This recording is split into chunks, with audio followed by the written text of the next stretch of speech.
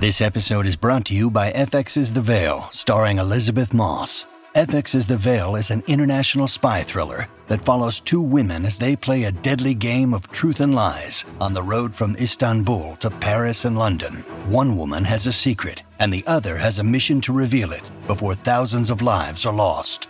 FX's The Veil, now streaming, only on Hulu.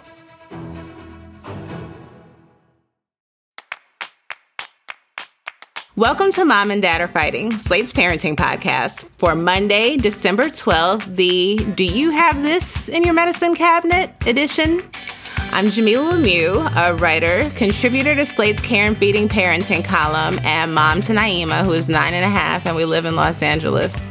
I'm Zach Rosen. I make the Best Advice Show podcast, and I live in Detroit with my family. My oldest Noah is 5, and my youngest Ami is 2.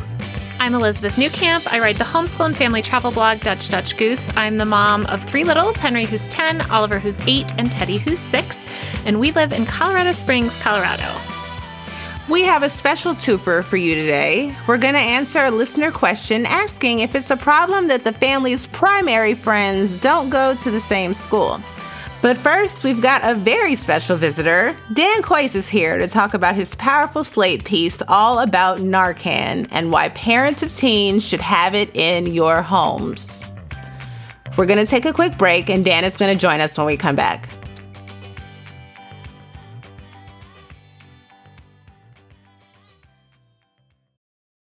Families have a lot going on. Let Ollie help manage the mental load with new cognitive health supplements for everyone 4 and up, like delicious Lolly Focus Pops or Lolly Mellow Pops for kids. And for parents, try 3 new Brainy Chews to help you focus, chill out, or get energized. Find these cognitive health buddies for the whole fam at ollie.com. That's OLLY.com. These statements have not been evaluated by the Food and Drug Administration. This product is not intended to diagnose, treat, cure, or prevent any disease.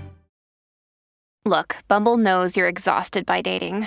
All the, must not take yourself too seriously, and 6'1" since that matters, and what do I even say other than, hey?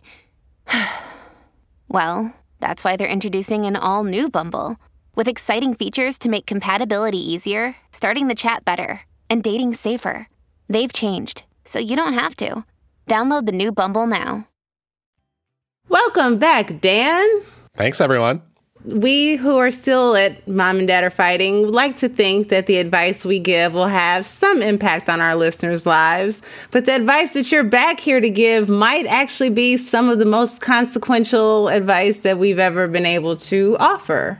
You recently wrote a piece called Parents, You Need Narcan for Slate.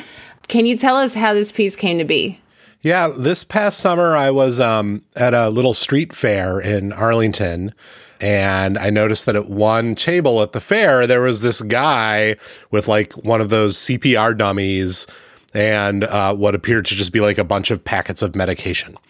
I came up a little closer and realized that he was a county volunteer, a guy named Jim Dooley, and he was performing Narcan training. He was training anyone who wanted to at this street fair on a random Sunday in Arlington on how to use Narcan, the anti-opioid overdose drug that I had sort of heard a lot about, but didn't really know that much about. And I had just, maybe a few days before the street fair, I had read one of those many, many horror stories that are in the press everywhere. This particular one was in the New York Times, a story about teenagers, buying a single pill on Snapchat, thinking that it's Adderall, taking it, and learning only too late that it's pure fentanyl when they drop dead in their driveway. I'd been talking about this story with a lot of parent friends and just generally panicking about, God, here is something that is a new way to worry about an age-old worry, which is the drug overdose. But now there's a sort of new variety of it that I hadn't even really thought about or thought to worry about. And now here was this guy at this street fair who was willing in 10 minutes to train me to use a medication that would save anyone who fell victim to an opioid overdose, whether it was a person who was drug dependent or whether it was a person like one of my teens who just took one pill that they did not know had an opioid in it. And the more I learned about this, not only how effective and safe the drug was, but also how invested my county is in getting it to people, in using volunteers like Jim and a huge number of full-time staffers to get citizens trained in Narcan and to give them free boxes of it. That had just never dawned on me before, that was an option for me, a parent of teenagers. And then I realized, well, it's crazy that everyone doesn't know that it is an option for parents of teenagers. And the more that I talked to parents in my friend group, the more I got the response from them, oh, I didn't know anything about that. And so I wanted to write a piece that would basically tell parents of teenagers, you should have this drug in your house, this medicine should be in your house, and probably your city, state, or county will give it to you for free. The thing that was surprising to me is just how deceptively simple it is to administer. I mean, you said Jim Dooley's trainings last 10 minutes because it is so profoundly simple, right, Dan? Yeah. One of the people I talked to, a woman who runs a foundation named for her brother who died of an opioid overdose. They're really, truly a wild number of foundations out there named for relatives who died of opioid overdoses. It's the kind of thing that really spurs surviving family members into action. One thing she told me was, people, for a long time, the view people had of saving someone from an overdose came straight out of Pulp Fiction. It was, you have a big syringe full of adrenaline and you have to shoot it right into Uma Thurman's heart. But that is not how Narcan works in the mode that you are most likely to encounter in the wild. It is a nasal spray. It's like Afrin. If you can use Afrin, you can use Narcan. You simply put it in someone's nose, you squeeze it once, and that is it. If they are suffering from an opioid overdose, you have saved their life. I guess I'm curious why up to this point, we don't all know about it and have it in our home, right? Like, I have stuff in my home for all kinds of emergencies that I hope to never encounter. So why isn't this in my first aid kit now? There's sort of two sides to that question. The first side is the side effect part. Yeah. There aren't really side effects to Narcan. Used in basically any situation in which a person is unresponsive, whether because they're overdosing on opioids or not. If you give them Narcan, you'll either save their life or it'll have no effect on them whatsoever. The only thing that Narcan does is it blocks opioids from depressing your respiratory response. It literally does nothing else. So you can't do any harm to anyone by giving them Narcan if they're in a crisis. Obviously, in a crisis situation, you should also do some other things, and Narcan training will go over these. You should call 911. You should make sure that they're in a comfortable and safe space. You should make sure they're not suffering from a bleeding head wound or a broken neck or something like that. But in general, the lesson that I learned from my Narcan training and that I heard over and over again was there is no way to harm someone really by giving them Narcan if they are totally unresponsive, like you pinch them really hard on their ear and they don't do anything at all. If you give them Narcan, best case scenario, you save their life. The only bad thing that can happen is that you don't yet save their life. And then to the larger question, which I think is maybe more interesting and important, there's an enormous amount of stigma around drug overdoses, around the opioid epidemic, and around drugs in general. And so in the same way that for a long time, probably many of us got sex ed lessons that were all about abstinence, or parents would hear things like, well, if you have condoms around the house, you're just going to encourage your kids to have sex. I think for a lot of people, there was this maybe subconscious, maybe conscious feeling that, oh, if I have this thing around my house that saves people from overdoses, isn't that just going to encourage drug use in my home? Or on a grander scale, if society makes available this thing that can save people from drug overdoses, isn't that just going to increase and encourage drug addiction? And one of the great lessons of writing this piece and reporting this piece is the way in which drug policy pretty much everywhere in the country, even in the reddest of states, has totally moved away from abstinence and prevention as their modes of operation. The mode of operation now is harm reduction. It is, there are these problems in society. There are a lot of ways that society as a whole could start to address them, and hopefully it will. But people are going to overdose on opioids. Drug addicts and drug users are going to overdose on them. People who've never used drugs before in their lives are going to overdose on them. Children who find pills that a grandparent drops on the carpet are going to overdose on them. And so the best thing we can do right now is have harm reduction tools as available as possible. That's why in my city, Arlington, in every library right next to the defibrillator, there's a box of Narcan. That's why most schools, middle and high schools in Arlington now have boxes of Narcan available, and a lot of teachers and administrators who've been trained to use them. And so, Elizabeth, I'm really encouraging people in this piece to think of Narcan as basically the same as the fire extinguisher or the other things that you would have in your house to deal with emergencies. You wear a seatbelt in your car, as one person told me. That doesn't make you say, great, now I can get in a car accident. You have Narcan in your house. That does not make anyone want to have an overdose, but it means if someone has one, you could save them. Dan, do you think everyone needs to have it? Or is this like when your kids become teens? Is this like, or just like all of us should have Narcan in our homes? If you talk to anyone pretty much who works in drug policy or prevention, they'll tell you that their version of an America that's doing the most it can to save lives is one in which pretty much everyone has Narcan in their purse or their bag or their house. We're a long way from that. The point of this piece was to deliver this message straight to parents of teens who right now are getting an enormous amount of news in their eyeballs about this sort of new wave of the opioid epidemic, the single pill can kill wave, which is affecting teens in a way that teens had not been affected quite as much by the opioid epidemic before. Deaths by fentanyl among teens quadrupled between 2019 and 2021. And that is primarily because of this specific aspect of the opioid epidemic. And it's worth noting that Narcan, as a product was really unfamiliar to me, but that to a large extent has to do with my particular position of privilege and my community's position of privilege.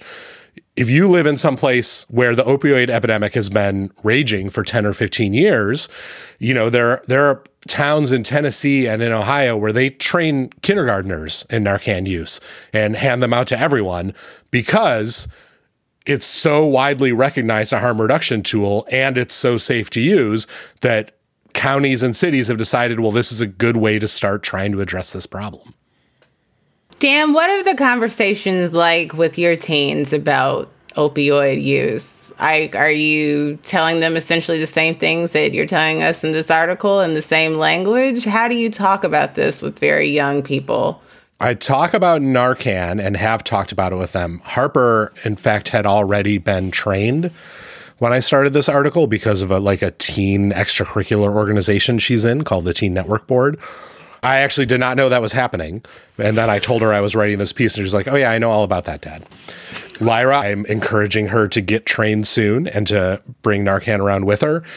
But there's also a different set of conversations that I'm having with them, which is tricky from the perspective of a parent who has always, our messaging in our family on drugs has been very different than the messaging that I received when I was a kid. And it has been for a long time much less about don't ever do drugs and much more about, well, there's certain situations and certain classes of drugs that we don't care about that much. And there are other things that we want you to be really careful about.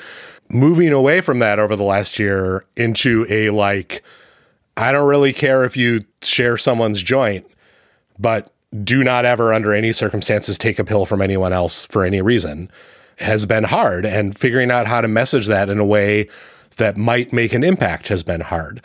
They're getting that message a lot in school and in, for example, Harper's extracurricular.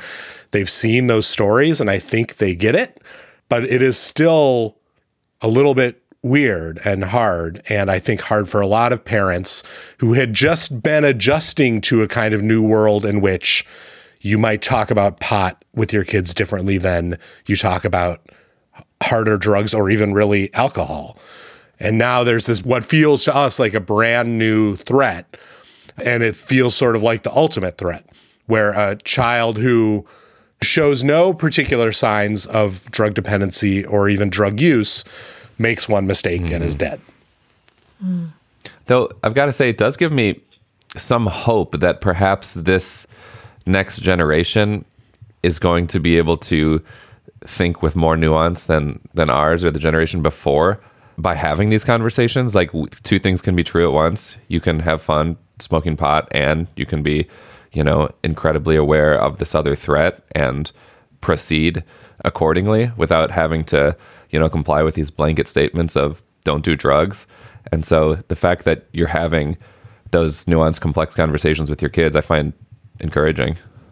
And the fact that there's this tool that can, I think, give them a certain sense of empowerment over the situation that they find themselves in out in public, not even necessarily having to do with them so much, but with friends out in the world who they might be worried for.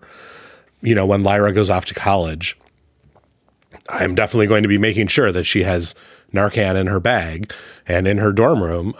And knowing that that's there, I think feels very empowering to people who hold that medication, particularly in the context of an epidemic that for 15 years in America has felt disempowering, has made people feel helpless. It is very heartening to know that there is a tool, one tool that is literally described by everyone who deals with it as a miracle. It's really interesting that in this regard, we need our children to have fear. And we spend so much time trying to protect our children from fear, and making them brave and bold and fearless, but they have to be afraid of opioids, to protect themselves. It's also interesting to me that I think about how drug dealers were portrayed to kids growing up around my time, and just this idea that they were going to be selling to very, very young children, 7-year-olds and 8-year-olds. And then if they got you hooked on weed, then you were absolutely ruined for life and you were going to die, And now the drug dealer is as scary as they once portrayed him to be. Right. And he takes a lot of much more familiar, less obviously identifiable forms. He is, in some ways, he's your friend who sits next to you in class, who when you need an Adderall is like, here, just take one of my pills. Yeah. And that's a different class of fear and worry for us and for kids. And it makes me a little bit crazy thinking about all these new situations that kids now have to navigate. But it also makes me feel like, well, there are some circumstances in life where a little bit of healthy fear is probably the right way to go. And you're right, Jamila, that so much of parenting, especially in the early years, is about teaching kids to feel fearless and feel supported and backed up. And it's a new kind of experience to be teaching fear in ways that make me a little uncomfortable. Or just starting to agitate for that. And that's another way that kids get the chance to use this as a way to advocate for themselves and for their own safety. I did just Google Colorado and Narcan, and there's how to get it here and how to get trained is there. So I'm assuming anyone who's listening to this and wants to figure it out, just Google your city or state and Narcan. And yeah, basically. So pretty much every state in the union has passed either emergency use authorization or other legislation that means that you don't need a prescription to get Narcan. In some places, it's easier to get it than in others. There are plenty of pharmacists out there in the world who still don't know that, or who are very judgy and who might not fill your request without a prescription. But many, many, many, in fact, I would not hesitate at this point to say most public health departments have programs to get Narcan into the hands of their residents. Well, Dan, thank you so much for joining us. This was very informative. Again, parents, you need Narcan will be in the show notes.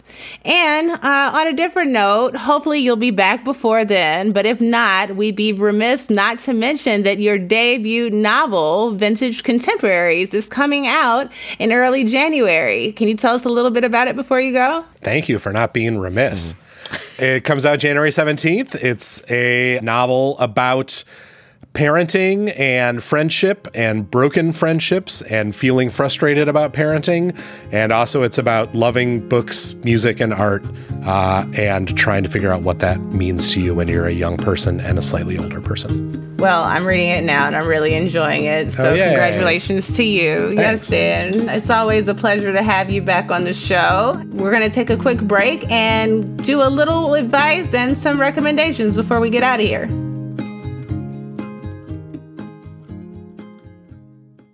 This episode is made possible by PwC. When unprecedented times are all the time, it's time to start walking the talk. Leaders like you turn to PwC to see and stay ahead. Upskill your workforce, use intelligent automation, and transform big ideas into breakthrough outcomes. Explore the human-led, tech-powered solutions that help you thrive. It's all part of The New Equation. Learn more at thenewequation.com. Talking about money can be so hard, especially when the person you're talking to is still learning how to do long division. That's why Million Bazillion, a Webby-winning podcast from Marketplace, is here to help.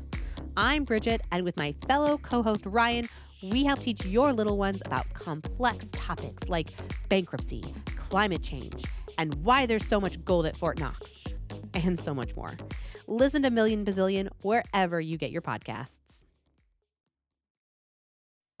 All over the country, we need to improve reading in Wisconsin. Schools are changing the way they teach reading. I'm calling for a renewed focus on literacy. We have gotten this wrong in New York and all across the nation. And it's happening because of a podcast. I think your podcast has changed my life. And I'm going to share this podcast with everyone I meet. Sold a Story investigates how teaching kids to read went wrong. New episodes of Sold a Story are available now. All right, we're back and we're ready to hear our listener question. Dear Mom and Dad, do you think it matters if your primary family friends come from outside your kid's school? My first grader seems to get along fine with his classmates, and I am friendly enough with the moms. We wave in the car line, group messages about school stuff, and make small talk at birthday parties. But our friends, the people we hang out with within our precious free time, are primarily from preschool. Other school families gather 2 or 3 at a time on weekends and during school breaks. We haven't been invited, and I don't really care. We have a full and happy life and are thrilled to say we finally have great friendships after a tough year plus of COVID isolation. But as the kids get older, I wonder if we are missing our chance to forge strong relationships at our school, both for our child and for us. What do you think? Thanks, family friends. I'm curious if our letter writer is just having some FOMO. Like, are they just scared they're missing out on stuff? Because to me, it sounds like you have great friends. You have very normal relationships with other people in the class. You're not getting left out of stuff. Your child is being invited to birthday parties. You are participating how you want, right? You only have so much time and you have good friends. I think any concern about your kids is just checking in and making sure that they're not asking you like, hey, can we have so-and-so over? And you're like, no, because we're doing something with these other people, right?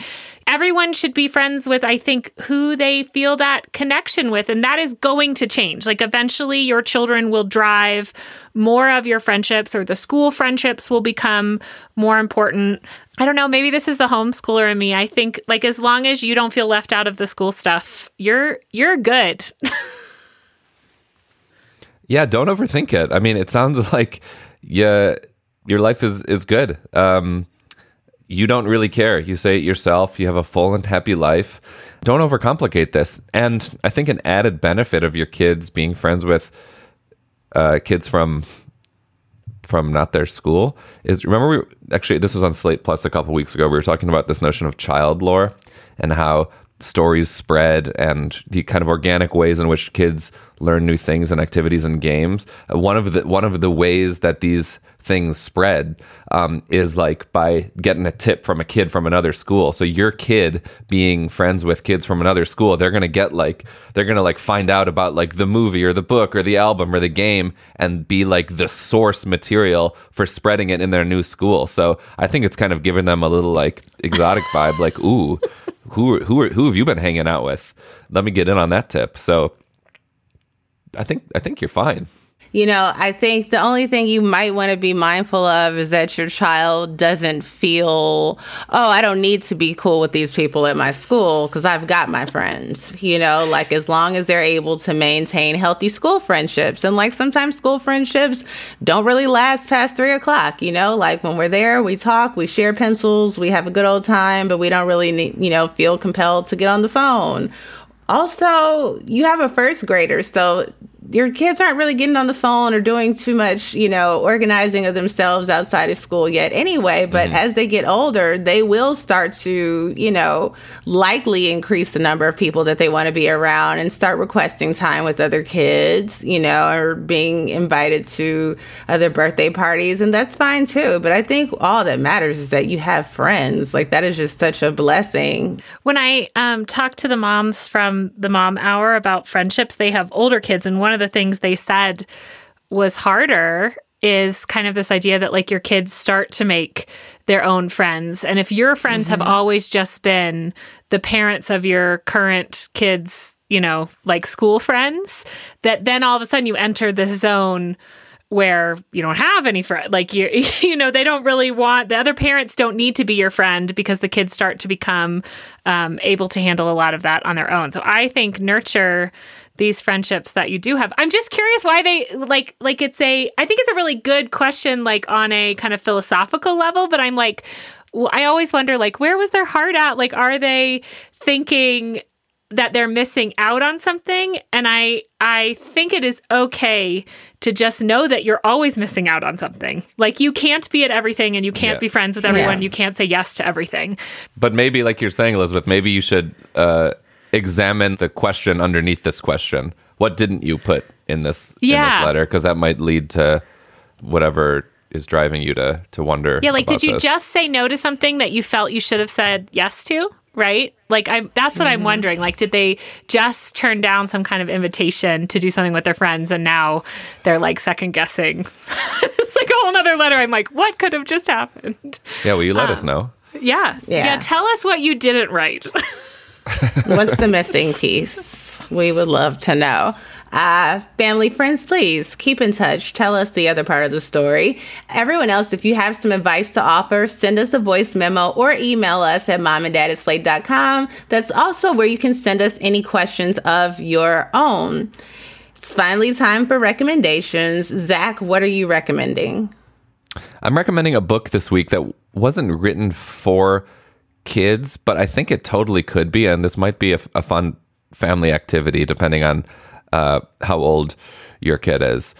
It's a book called You Need a Manifesto by the designer Charlotte Burgess Auburn. I interviewed her for my Best Advice show, and basically this is like a how-to book, really beautifully illustrated and designed about how to collect, curate, and craft your own manifesto that you can use as an everyday tool for making decisions and taking action. So it's not like, I just think of like the Communist Manifesto when I think of manifestos.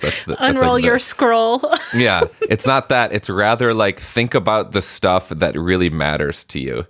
If you're just like thinking about this from a family perspective, like think about like the parenting writing that inspires you. So kind of like gather the thoughts and like best practices that you're drawn to, and jot them down, because you're going to face instances and challenges in your work life or your family life where you're like at this crossroads and you're like, wait, what should I do here? But if you have this manifesto, it's like, wait, I know what I believe. I wrote it down right here. And so it's this really, it seems like grandiose, but I find it really practical, and I've been thinking about it a lot since I first heard about it. So you can check the book out, from your library or buy it, but just the spirit of like, what the heck is it that you believe and why, and then just like make like a fun art project out of it, like write it down, illustrate it, do decoupage or collage or whatever, but just like have it handy, and have I think this would be fun for teenagers too, and you could kind of have your own individual manifestos or your family manifesto. It just seems like a very generative exercise to me. I never thought of calling it a manifesto, but we basically do this the start of each school year for our homeschool, to like sit down, but for exactly that purpose, to say like, as things come up, why are we doing the schooling that we're doing this year? And then I can kind of judge every decision that we're making, curriculums or changing pace or, abandoning things against this manifesto. I've just never thought to call it that, like against these words of what is our purpose this year, right? I think that's lovely. It's very cool. Elizabeth, what are you recommending? Okay, I am recommending The Cinnamon Bear, which is actually an old radio program from 1937. It was designed to be listened to 6 days a week from Thanksgiving to Christmas. It's essentially a brother and a sister go on this adventure with this magical bear to this magical land to find this silver tree star that has been stolen. The version from 1937 was actually available as an audiobook through our library on Libby.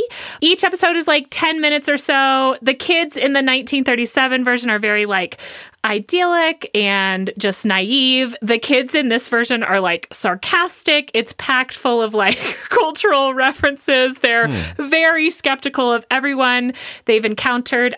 Each of the people they meet is voiced by a famous actor. We have not been able to stick to the one episode a day. We are way ahead. The kids are like, more Cinnamon Bear, but it's a very, very cute tale. It is definitely radio story format. So lots of you hear lots of stuff from Foley artists, and the kids have been really into now getting the recorders on their iPads and seeing how you can make noises and do different voices. It's been just a really cool experience. So it's called The Cinnamon Bear. Again, the old version I was able to find on the Libby app through my library, and the new version is on Audible.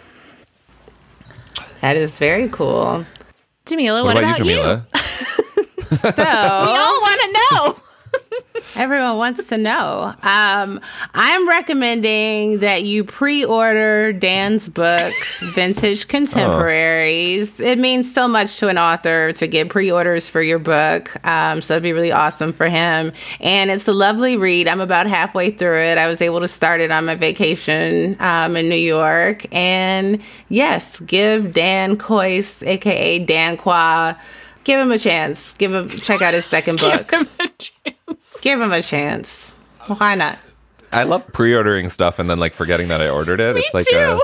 Yes, it's the best. Yeah. You're like, ooh, a book. Oh yeah. It's a gift to yourself. It is. It's a gift to yourself in the future. Yeah. Give your future self a gift and order Dan's book. I love this. All right. Well, that is our show. This episode of Mom and Dad Are Fighting is produced by Rosemary Belson and Christy Taiwo Macanjula. For Dan Kois, Zach Rosen, and Elizabeth Newcamp, I'm Jamila Lemieux. Thank you for listening.